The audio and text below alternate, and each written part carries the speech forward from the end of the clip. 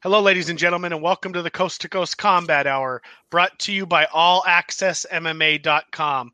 I'm your host, Matthew Hawkins, and as always, I'm joined by my good friend and co-host, Ed Carbajal. Ed, how you doing, man? Hot as balls, and we actually got some of yours and Canada's smoke over here in Jersey from all the wildfires going on. So yeah, luckily I don't have any much of those around me yet, but it's just a matter of time. So anyways, we've had a guest last week or two, so we haven't had a chance to catch up on some stuff and kind of go through the future events and some of the stuff from the past weekend. But one of the big news to kind of come out over the last, 2, 3, 4 days is that I didn't miss International Fight Week. I thought the 10-year streak was over, but no, the UFC was apparently listening to our podcast and my bitching and moaning. And it looks like now UFC 266, September 25th, will be the conclusion of the 2021 International Fight Week in Las Vegas, which looks like it'll run now September 21st through 25th. Autograph sessions, Hall of Fame, press conferences, weigh-ins, and hopefully a return to some of the fun entertainment that made International Fight Week such a destination for animal fight fans like you and I. Yeah, I mean, I feel like September's a bad time for it though. Like late September, people are, got to put their kids back in school and yada, yada, yada. I mean, you know what I mean? Like I honestly thought that, so you're telling me there might be less crowds and the temperature is going to be 20 degrees less? Thumbs effing up. but yeah, I don't think this is something that they're going to follow through with year by year, but I think the July event was just too quick to try to pull off without knowing what was going to happen. And heck, I don't know what's going to happen in September. I mean, because I know they did that Howler Head thing. I mean, you and I were both, just if we backtrack a few episodes, you and I were both under the impression that they were just kind of like, not going to do an International Fight Week because of coming, where we are with COVID. I don't want to say coming out of it because who knows where the hell we are with that anymore. But, it's like that, like you and I were talking about it a lot. Even after we were done recording, you sent me pictures of how we were talking about how International Fight Week ain't what it used to be. And then, it's like the, I don't know, like this kind of came out of nowhere. The email shot out that where I got that image from kind of shot out while the ESPN event was going on Saturday or Sunday or whenever the news came out. And I don't recall them talking about it a lot when it happened. But, the bombardment of commercials we got, I fast forwarded, I wound up stopping before the co-main event so I can watch it, without so many commercials. But I just feel like it's like, okay, you're going to do this now. Like, I don't understand. I don't know. I just think it's just a delay. And I think that they want to get back to some kind of original schedule. I have a feeling it'll go back to July next year. That would make the most sense to me. Mm-hmm. It seemed to be a popular time, 4th of July, right around 4th of July. Always made it a nice trip to Vegas if the dates coincided correctly. But we know the UFC is not, well, I don't know how much money they make on the, because the expos are free. They don't charge like they used to, but they're also not what they used to be. No. They're 1/5 or they're not even they're 10% of what they used to be. Yeah. So we know that, but and depending on the setup, I don't know how involved I'm going to be in trying to do stuff, but just that it's coming back, is cool. It's a refreshing thing to see. When I first heard about it, it really wasn't until like your retweet or your tweet and maybe one other person's that I even believed it. I thought it was just wording, because I think I saw it from the UFC, a tweet or something where it just said, Fight Week is back. And I was kind of like, okay, like, is this the, is this just, are we just using words now? And then I saw I saw the picture you tweeted out and so let me just read off. I'm going to read off the stuff that's supposed to be on it, just so fans, kind of have an idea. I mean, I kind of went over this through when I did Sunday Submission for MMAnews.com, but I actually mentioned you a lot because you're like, you're if anybody knows International Fight Week front, back, through and all through, it's you, because you've been to all of them. Yeah. So let me just read it through. So they announced it. What's the date on this? July 17th. So it's already a few days ago. So prestigious UFC 2020 UFC Hall of Fame induction ceremony will be Thursday, September 23rd. Honor specific achievements athletes and sport mixed martial arts. The September 24th, Saturday, and September 25th, fans will be able to take part in an easily accessible, fully interactive, free 2-day UFC fan experience that'll feature meet and greets, autograph sessions, partner activations that provide unprecedented access to UFC champions, top-ranked contenders, Hall of Famers, and other UFC personalities. And that's pretty much it. Yeah, they haven't started as the 21st, so I don't see anything listed for the 21st. So I guess maybe they're going to add more stuff for that week. Well, what day is the 21st? The 21st is Tuesday. Is that the open workout day? Like that's kind of what they can like. So Tuesday will be open workouts. Wednesday will be press conference. Yeah. Or Wednesday will be press conference. Thursday will probably be Hall of Fame. Yeah, I don't. However, they got it worked out because they Hall of Fame's Thursday, right? It's not Friday. Yeah, it says it's okay. It's Thursday. Yeah. Yeah, so that's probably how it worked. Or the press. I'm trying to remember because last year. Yeah. Not last year, but the last fight week. I think there was you went to the press conference and then you went the last good one that I went to. I mean, I went to 2015, 2016. And it was, the press conference was Thursday and the weigh-ins were Friday. And then I think they had like some open workout stuff that Wednesday. So, maybe they're going to announce all that stuff as we get nearer. It could be too early too. Like, with everything we're talking about, I mean, I literally just tweeted out before we started recording that, they just lost due to COVID protocols. They just lost a fight for this coming Saturday's Apex card. So it could be too early to start announcing a bunch of things. So maybe as we near September, you'll have more to do. I don't know if what your schedule, if you're going to make all the days or whatever, if it's even worth it. But we've talked about it at length how it's not this ain't the deal that the Fertitas used to throw down at, where it was like a freaking week-long party. And you were going to I remember what's the weird hotel with the. I remember they emptied out the pool. I have a picture of Wyclef that I took laying next to Wyclef, where we got attacked by women, and my girlfriend at the time yanked me out of it. But I have a picture of the view where Wyclef is getting. I mean, it's that the old Hard Rock? Is that when they had it at the Hard Rock pool? No, what the hell is the name of that place? It caught fire the following year. Oh shoot! It's like a weird. They used to have weird commercials where people walking dogs in the lobby, and Jesus, I gotta look at a map. I don't know. I don't know, but no. Right now, I'm Thursday through Sunday, so I'm looking at. I don't the press conference, open workouts, all that stuff's not necessarily high on my list necessary, but the Hall of Fame's fun. I went to my first one 2 years ago, so that was enjoyable. And then obviously I'll do the weigh-ins and then the fight event and at least one of the days of fan things. We'll see how that goes and who's their meet. The Cosmopolitan, that's where they drained. There you go, the Cosmo. Yeah, that's they held the Invicta event there. 2015. Yeah. That's the one. They emptied out the pool. Paige Van Zandt emceed the party. Wyclef was a surprise guest. And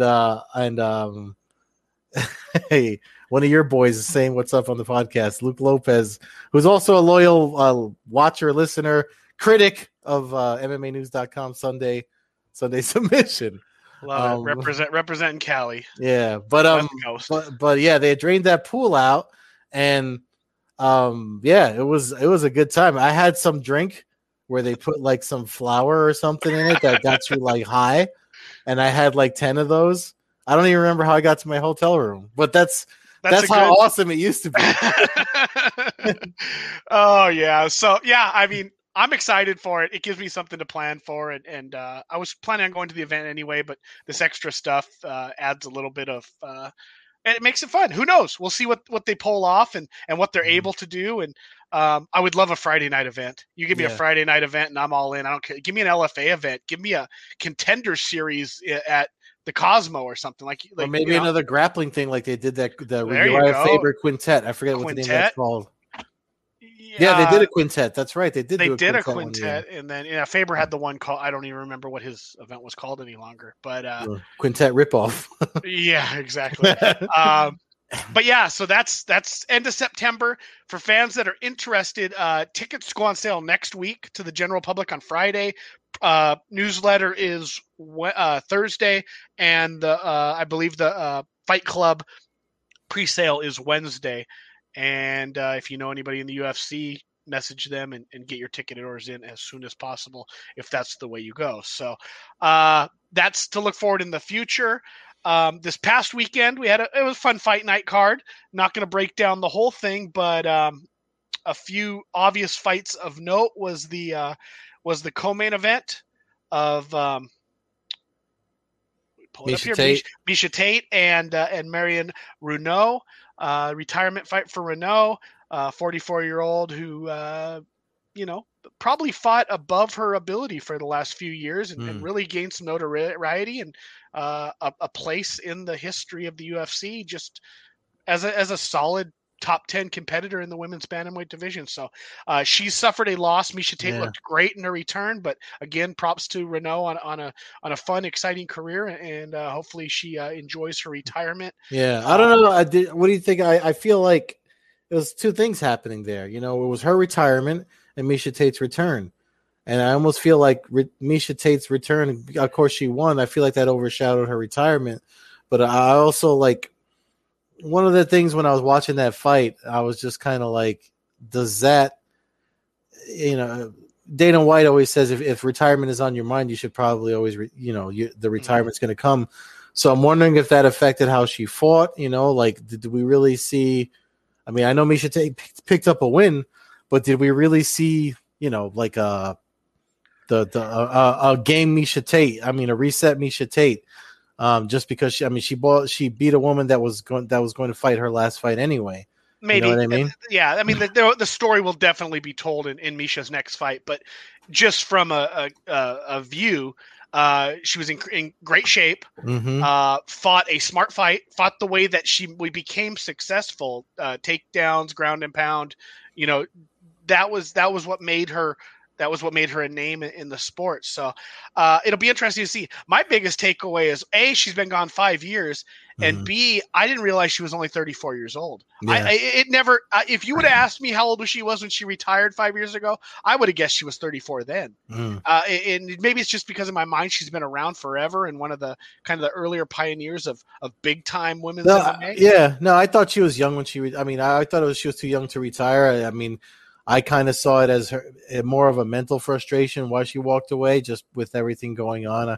I remember her arguing with her then boyfriend in the cage at her last fight. Like, kind of, you could hear the it wasn't meant to be heard, but the camera caught. Like, she was like, "No, I'm done. And it looked like more frustration.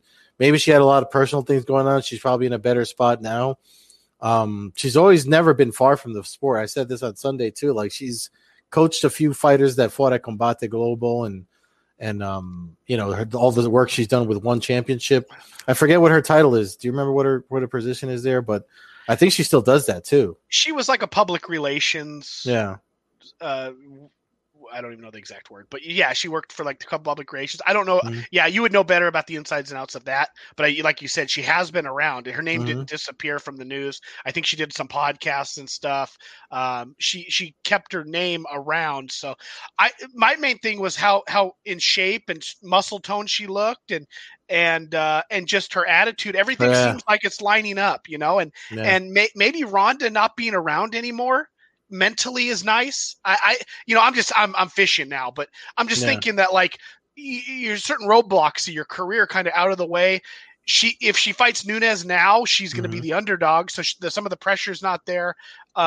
It really and the style she used is the way in theory to beat Amanda Nunes. I mean, in theory, that's the way you beat her. The only way you beat her is to get her down. You're not going to outstrike Amanda Nunes, especially Misha Tate's not going to. And Juliana Pena is not going to. I think the Pena fight, Pena was kind of a like she was kind of mentored by Misha Tate, and I think she even coached her on The Ultimate Fighter. And it seemed like she kind of has the same kind of style. So win or lose, that actually could be a little bit of a roadmap to see where Nunes is at as far as a potential rematch with Tate. So it'll be interesting to see how that unfolds. But big win for Tate, and then an even bigger win in the main event for Islam Makhachev, who fought Thiago Moises. I know they're talking about him like he's the second coming of Khabib because of that, since that fight. Yeah, I mean, I think people are jumping the gun, but 20-1 record, same pedigree, same fight camp. Hell, Khabib's his coach. I get it. It makes sense to me. I like it. I like it because it adds that intrigue. And if you know, imagine if Khabib passes the torch off to a teammate. We just lost Ed there. I was playing with something. He's just checking stuff out. But, you know, I mean, you want to talk about a legacy, a Khabib legacy. If he's able to pass the torch and coach the next lightweight champion, would be almost a bigger feather in his cap than if he won another 3 or 4 fights. I mean, he has a chance to now establish himself as a great coach and his country as the pinnacle of MMA especially in the lightweight division. But I mean, between the two of them, were there 59-1? I mean, you start talking pretty damn good duo in the MMA world. So we'll see how that unfolds. He moved up to number 5 in the rankings, so he's kind of in a spot now. I didn't even check him today. I'm glad you did. Yeah, he moved to 5. I think the only people ahead of him are Chandler, Gaethje, Oliveira, and Poirier. So. So apparently him and Gaethje they're under the same management team, but Gaethje doesn't seem to care about that. Somebody tweeted a photo where Gaethje was kind of eyeballing him, and I thought it was funny because Gaethje's such a maniac that he seems to want to fight, and the UFC doesn't want him to fight. I don't understand it is pretty wild that we're already booked out now into September with that fight week card, and there's still no Justin Gaethje fight booked. So either he's kind of not necessarily wanting to fight, and they've had him tied to everyone from Conor to Michael Chandler, who just got there, and it's you know, so we already got Poirier Oliveira. Dana White already said it, that's the fight that's going to happen. And then even at that post-fight press conference when Conor lost with his broken leg, you know, he's already booking Poirier McGregor for you know, a year from now or whenever his leg's supposed to be better. And it's like, what about Justin Gaethje? He's sitting right there, probably foaming at the teeth to fight something. You know? Yeah. You know, that's the thing. McGregor dropped down to 9, so he's a fight away from almost dropping out of the rankings if he loses again. And, you know, who knows how long he's going to be out. So, although the way he's talking, who the heck knows? But we'll see. But I think Chandler Makhachev would be a good fight. Gaethje would also. He called him out. He called him out on Saturday too. Yeah, no, it makes sense, and stylistically, it's a good fight because you would find out if Makhachev is able to get the takedown, because that seems to be his obvious recipe to win. I can't recall on the top of my head, and maybe he's had it, but I don't remember him winning stand-up fights yet. So it'll be interesting to see if he fights somebody who has the strength and the takedown defense, the Chandler, and if he's able to how that scramble and how that would go down. But big win for him. He moves up and is in the headlines now, and now he's top 5 ranked. So you can't dodge somebody once they really get into the top 5. If you want to make a name for yourself, you have to fight him. And you know, the guy, Dan Hooker's and stuff, like those fights doesn't really interest me. I think he takes Dan Hooker down and ends that fight fairly quickly. That's not the fight I would make, but the Chandler Gaethje fights are definitely, or even the loser of Poirier and Oliveira interests me. There's no title on the line for that or whatever, but that's definitely pay-per-view worthy. Chandler Gaethje, just to me, in my opinion, Gaethje was even though he didn't want to wear it, the interim, you know what I mean? Like, he's always been right there. He's always right there circling the title, and it just seems like they keep pushing the poor guy away. Yeah, I don't know. It's weird. You would think that they wouldn't want to let that flame expire with how famous and how loved and how it's been a long time now. Is his last fights the Khabib fight? So we're it's like, what are you doing? yeah. And I mean, not for nothing, he lost by submission. So like he's got to be ready to go. And I know he voiced his concern because he was the one that put it out there that they told him he was fighting Chandler, and then they got this everything else happened. So I mean, it would have been nice. It would have been nice if we could have gotten. I have a feeling we would have gotten a similar outcome if he had fought in Conor. But I think Conor probably knew that too. Yeah, no, I think so. I mean, yeah, Conor's not trying to fight any maniacs like Ferguson and Gaethje. You know what I mean? Like, no. I think the Marcus Brimmages of the world are about ready to enter into his into his fight camps again. Yeah. So that was that. That was last weekend. Oh, we also had the Bellator event on Friday night, headlined by Juliana Velasquez, who was the 11-0 champion at flyweight in Bellator. She fought Denise Kielholtz, former Glory women's kickboxing champion. Velasquez moves. And if isn't there Bellator kickboxing still, because she's held that belt.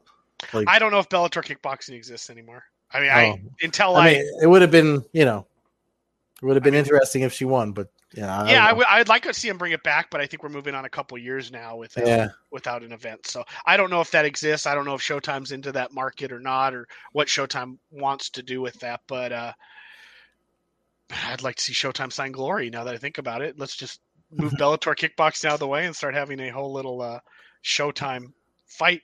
Organization. They could do it if they want to. I mean, they're still marketing everything correctly. Like they push their boxing during Bellator fight nights and Bellator stuff during their boxing broadcasts. So they're doing everything way, way, way better than DAZN ever did. Yeah.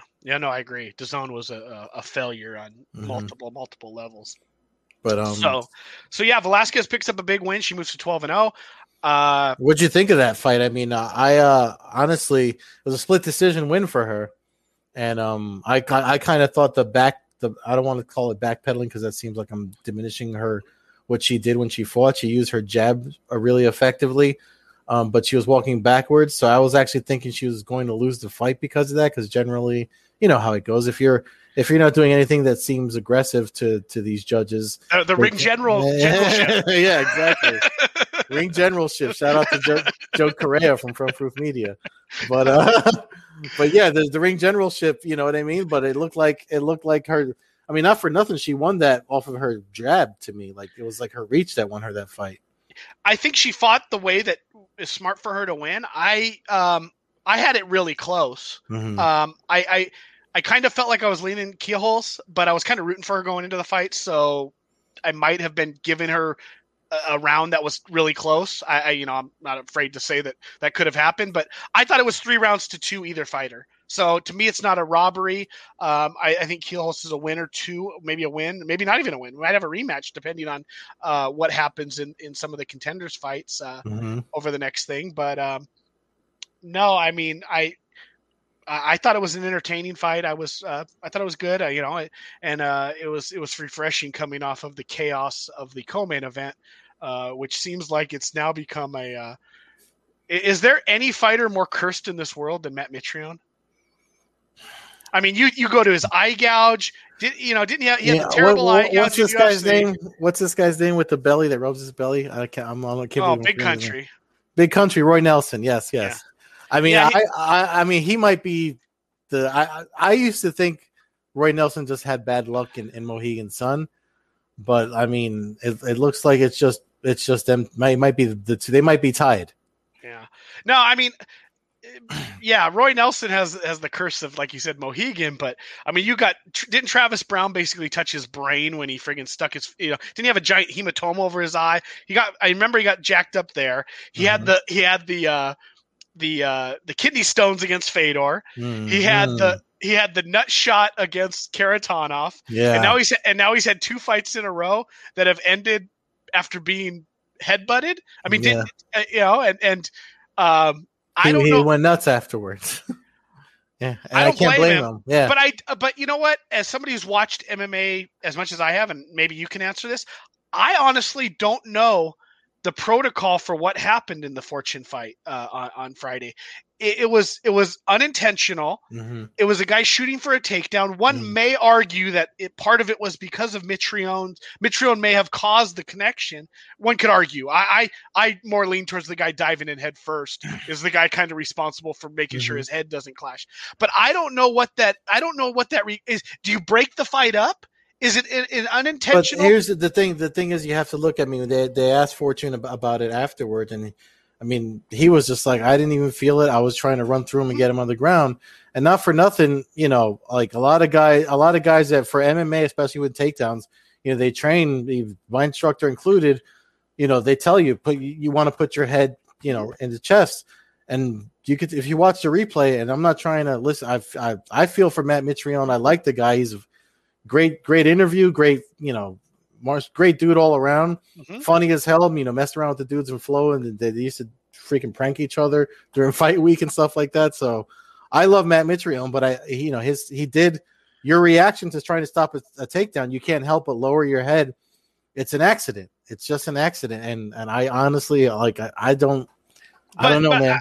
I guess my question is, and I'm not blaming Tyrell Fortune at all. I don't think he's to blame at all. My question is that should that be treated the same way as an accidental eye poke or an accidental grind shot? Like, do you?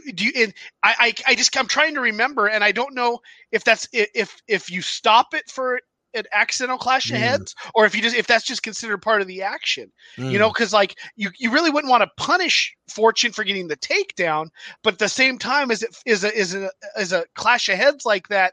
Is it legal? Like, to stop it and let him recover from the correct. Yeah. Do you treat it like an accidental foul? Because the opposite's an intentional headbutt, and you obviously would stop it, just like an unintentional eye poke or an intentional anything else. I don't know. It's a good question. So, I mean, you know, probably John McCarthy's podcast will address it, since he's someone that understands all that stuff a little more. I don't know if we could ask Matt Marsden. I mean, he's a cut man. I'm not sure if he's that adept in the rules, since this thing is more just making hand wrapping and you know. Yeah, no, and I think it just sped up the inevitable. I think Tyrell Fortune was probably we the one thing we've learned about Matt Mitrione is he just doesn't have great takedown defense. I mean we that was a smart move for that fight. I mean, because Fortune did that because you know Mitrione was going to start kicking at his midsection using his reach. That was a smart move. I don't know, man. I just it's bad luck. It's a sad ending to potentially a sad ending to a high profile MMA career of Matt Mitrione. I mean, you think about how long the dude's been around now, and he goes back forever into the UFC. He's been one of the, you know, a good soldier for Bellator, to put it, I guess, in good terms.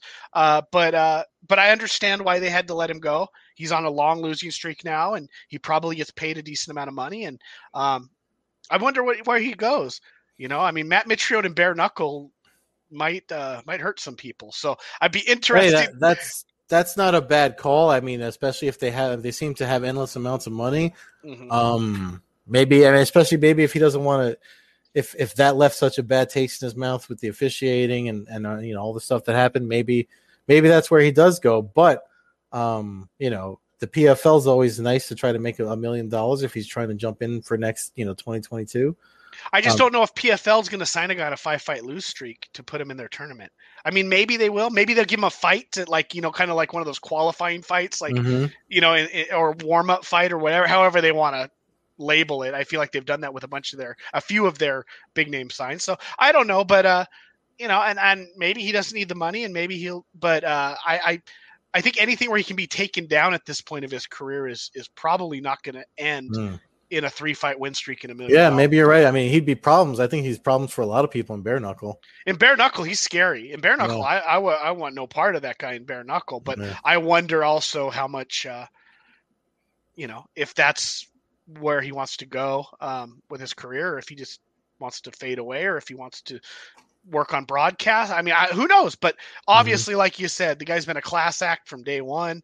When the few moments I've had to speak to him, nowhere near what your experience is as a media member, as just a fan, just approaching him and him actually giving me 2 minutes of his time to chat and be friendly and shake your hand and talk. And like, that's the cool stuff that I really appreciate from these athletes is when they don't know me from anybody, they don't have to be respectful to me. You know, in theory, your media, they kind of should be respectful to you because you can expose that since it's on video or, you know, it's recorded. Whereas me, he could easily just give me the finger. He actually, I'm sure you caught that clip. I mean, he actually exposed some green media member that tried to come at him with some negativity with first question out of the box, which is like, dude, like, see, you don't do that. I mean, first of all, he was wrong with the information, and then Matt Mitrione like let him have it too. So he just seems to be a straight up solid guy. And I was hoping to see some sort of interview or something with him. I remember watching Roy Nelson walk out of the Mohegan Sun Arena the last time he lost there before COVID, and I was there to cover an event. Just watching him go up the escalator, watching us do interviews, and I'm watching him go up the interview, and I'm just like, Jesus, this guy's just got bad luck. And they had a shot of Mitrione walking out, you know, on Showtime with him yelling and cursing, and he's even saying, he's like, that's 2 in a row, headbutts. No, it's rough. It's bad. How about Roy Nelson versus Matt Mitrione in BKFC? Hey, I'd watch. That would draw. That definitely would draw. You know what I mean? Yeah. So yeah, that's it. That was obviously the bad luck, but Bellator's next event is next week, so we will be jumping into that as we got the mega all-time supreme Bellator fight of all time. So we'll talk about that next week. But this upcoming weekend, there is some action still. It's not what was it? Knucklemania, but we got BKFC 19 this time, headlined by the great Paige Van Zant versus the great Retro Ostovich in a true clash of titans. Oh yeah, that's this weekend. I forgot. You know, you want to talk about I've praised BKFC enough here. I understand they have their downfalls and stuff, but I'm watching. I'll be there. I'm subscribed again, watching. That's the main event. Britain Hart, who beat Paige Van Zant in the co-main. This is kind of where like you get that, you know, not quite a sport yet, but we're gonna act like it is when you have the person who beat the person in the co-main event, in the last time in the main event, now fighting in the co-main. But Britain Hart is competing. Arnold Adams, the inaugural heavyweight champion, is back. He's fighting Mick Terrell. Who I don't know a whole lot about, but looks like a dangerous foe in the videos I've watched. So, you know, those 3 fights alone, you headlined by 2 women's fights, which I wonder what kind of numbers it's going to do. I mean, people have been looking forward to this one. You know what I mean? Like the real fight fans have been looking forward to this since we heard they signed him. It was one of the first fights. They didn't even have to announce that it was going to happen because we knew that's the one you got to make. You know, they got history, the two of them. Yeah, no, I mean, and I think Paige said it best. What'd she say? Like, come for the boobies and stay for the violence or something like that. I mean, I just think it's a fun fight. Sure, we're going to watch a couple of girls beat each other up, but it's for fun. You know, I'm favoring Van Zant just because she's already been in there. We saw in the last fight how she kind of like, you know, maybe she was getting getting used to the whole cycle of a BKFC camp and then going to the fight. She did better closer to the end. I think this one she's got, just because of that one fight, she's probably coming in with more, you know, more furiosa and just the seniority and already having felt the bare knuckles, and, you know, traded hands, been inside the circular ring. I think she might have some edges on Ostovich. I mean, I've said it since the first day I've watched BKFC, and especially watched the first one in person. It's a different sport. This is not MMA. This is not boxing. It's a whole different level of combat. So it is. She does have that. That advantage is huge. I don't know if you train getting punched bare knuckle. So until you actually do, like, you got to see how the reaction is. So we're going to find out how Ostovich reacts to multiple bare knuckle shots to the face. And on top of that, Paige kind of has to win this fight. If she goes 0-2, knowing apparently what she's making, I don't know how much Feldman and BKFC continue to give her that high of a paycheck without knowing the numbers behind the scenes, as far as how many people are tuning in. But just from a credibility standpoint, you go 0-2, you start to, you lose a lot of that momentum. She might fight again, but she's not headlining. All of a sudden, she's down, opening the card against a straight up scrub just to get her name a win is probably where it would go from here. Or she's going to quit. I mean, I don't know how many. I don't know, but I do think she wins. I think you're right. I think that experience will pay dividends in this fight. Plus, she knows now that she has to turn it up. She knows that maybe she can't come out slow. There's a lot of things that go into that. But my biggest confusion with BKFC is why we're pushed to buy it on the Fight app. If anybody's listening and is going to watch this, you can order it on the BKFC app for like $3.99, and maybe it's $9.99 for the first month, or you can pay for a month and it's like $10. But there is no reason for anybody to spend $39.99 on Fight TV app to watch it. For some reason, BKFC doesn't promote that. For some reason, nobody promotes that. Tapology only has it listed as actually their Fight has a marketing thing going on that if you order it through them for $39.99, they're sending you a BKFC t-shirt. Well, that's cool. I mean, I guess that's something, but they should give a year's subscription, since a year's subscription is like $40. Might make more sense to me. I just think if BKFC were to push their app, they might have a lot more eyes. Obviously, at $3.99 price point, they're not trying to get rich. It's obviously a plan to try to at least get people interested to watch. Maybe that's why. I mean, maybe they just want to make some pay-per-view revenue, like some real revenue. Maybe you're right. It's a 10-to-1 rate, so there is that. But I'm not into that. I want to tell the fans that anybody interested, you can watch it for $5. Like so, and that's every pay-per-view they have is on the app up until this point. So, I look forward to it. I get super excited for Bare Knuckle these days.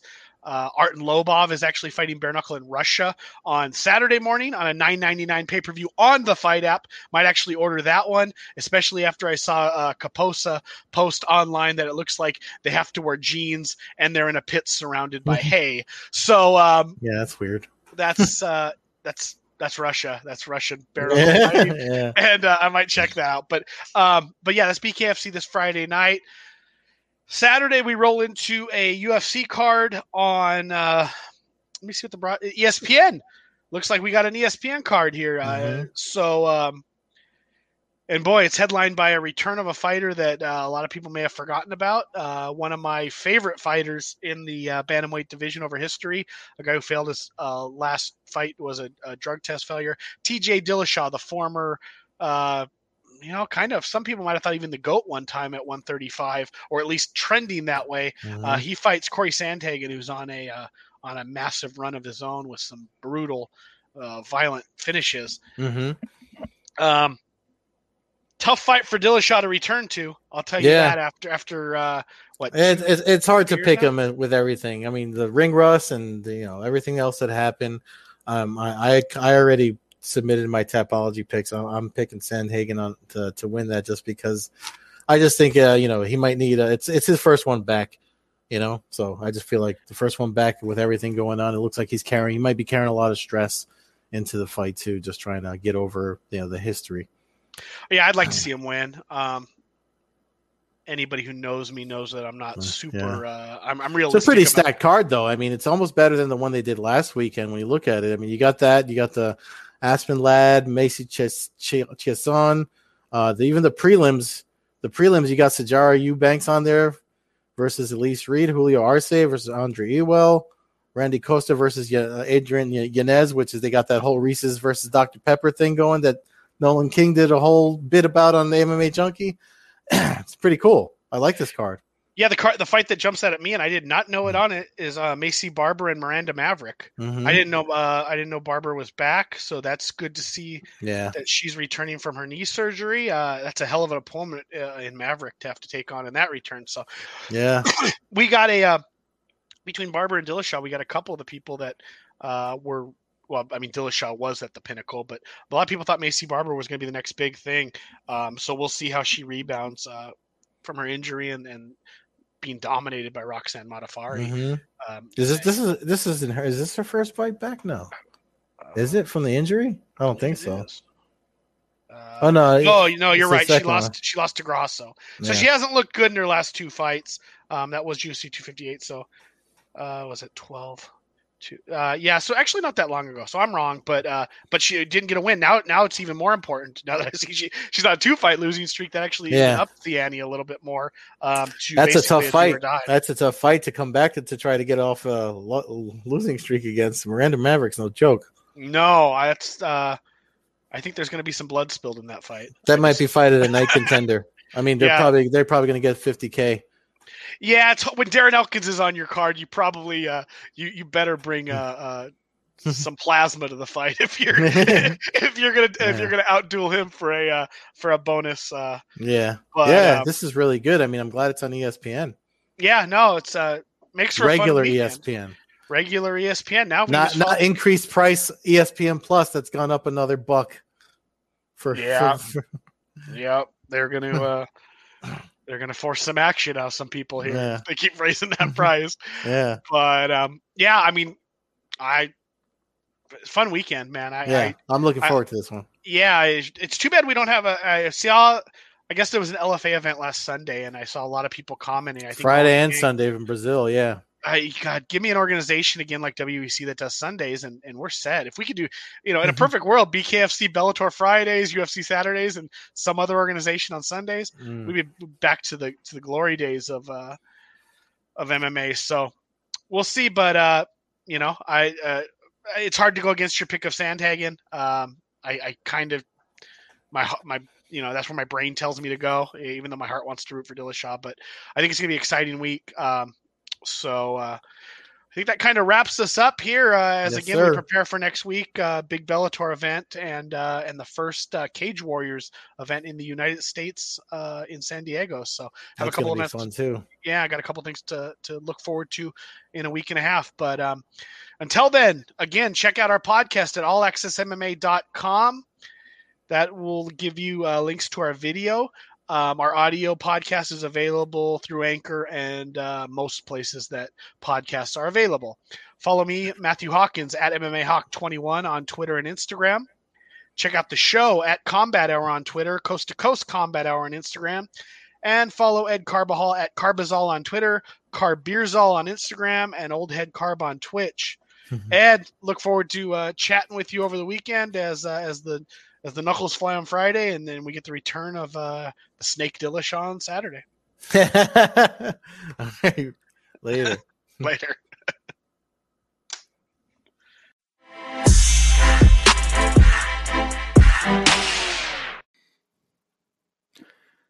Hey guys, Ed here, East Coast side of the Coast to Coast Combat Hour podcast. If you like what we're doing, make sure you subscribe on YouTube and anywhere you listen to podcasts. Also, if you'd like to help us out and donate, the support links are in any of the podcast descriptions, and the links are also provided on our YouTube channel, The Blogboard Jungle. Thanks again for listening, and if you give us some support, we'll give you a shout on the podcast, maybe bring you on for a UFC pay-per-view breakdown or two. Thanks again.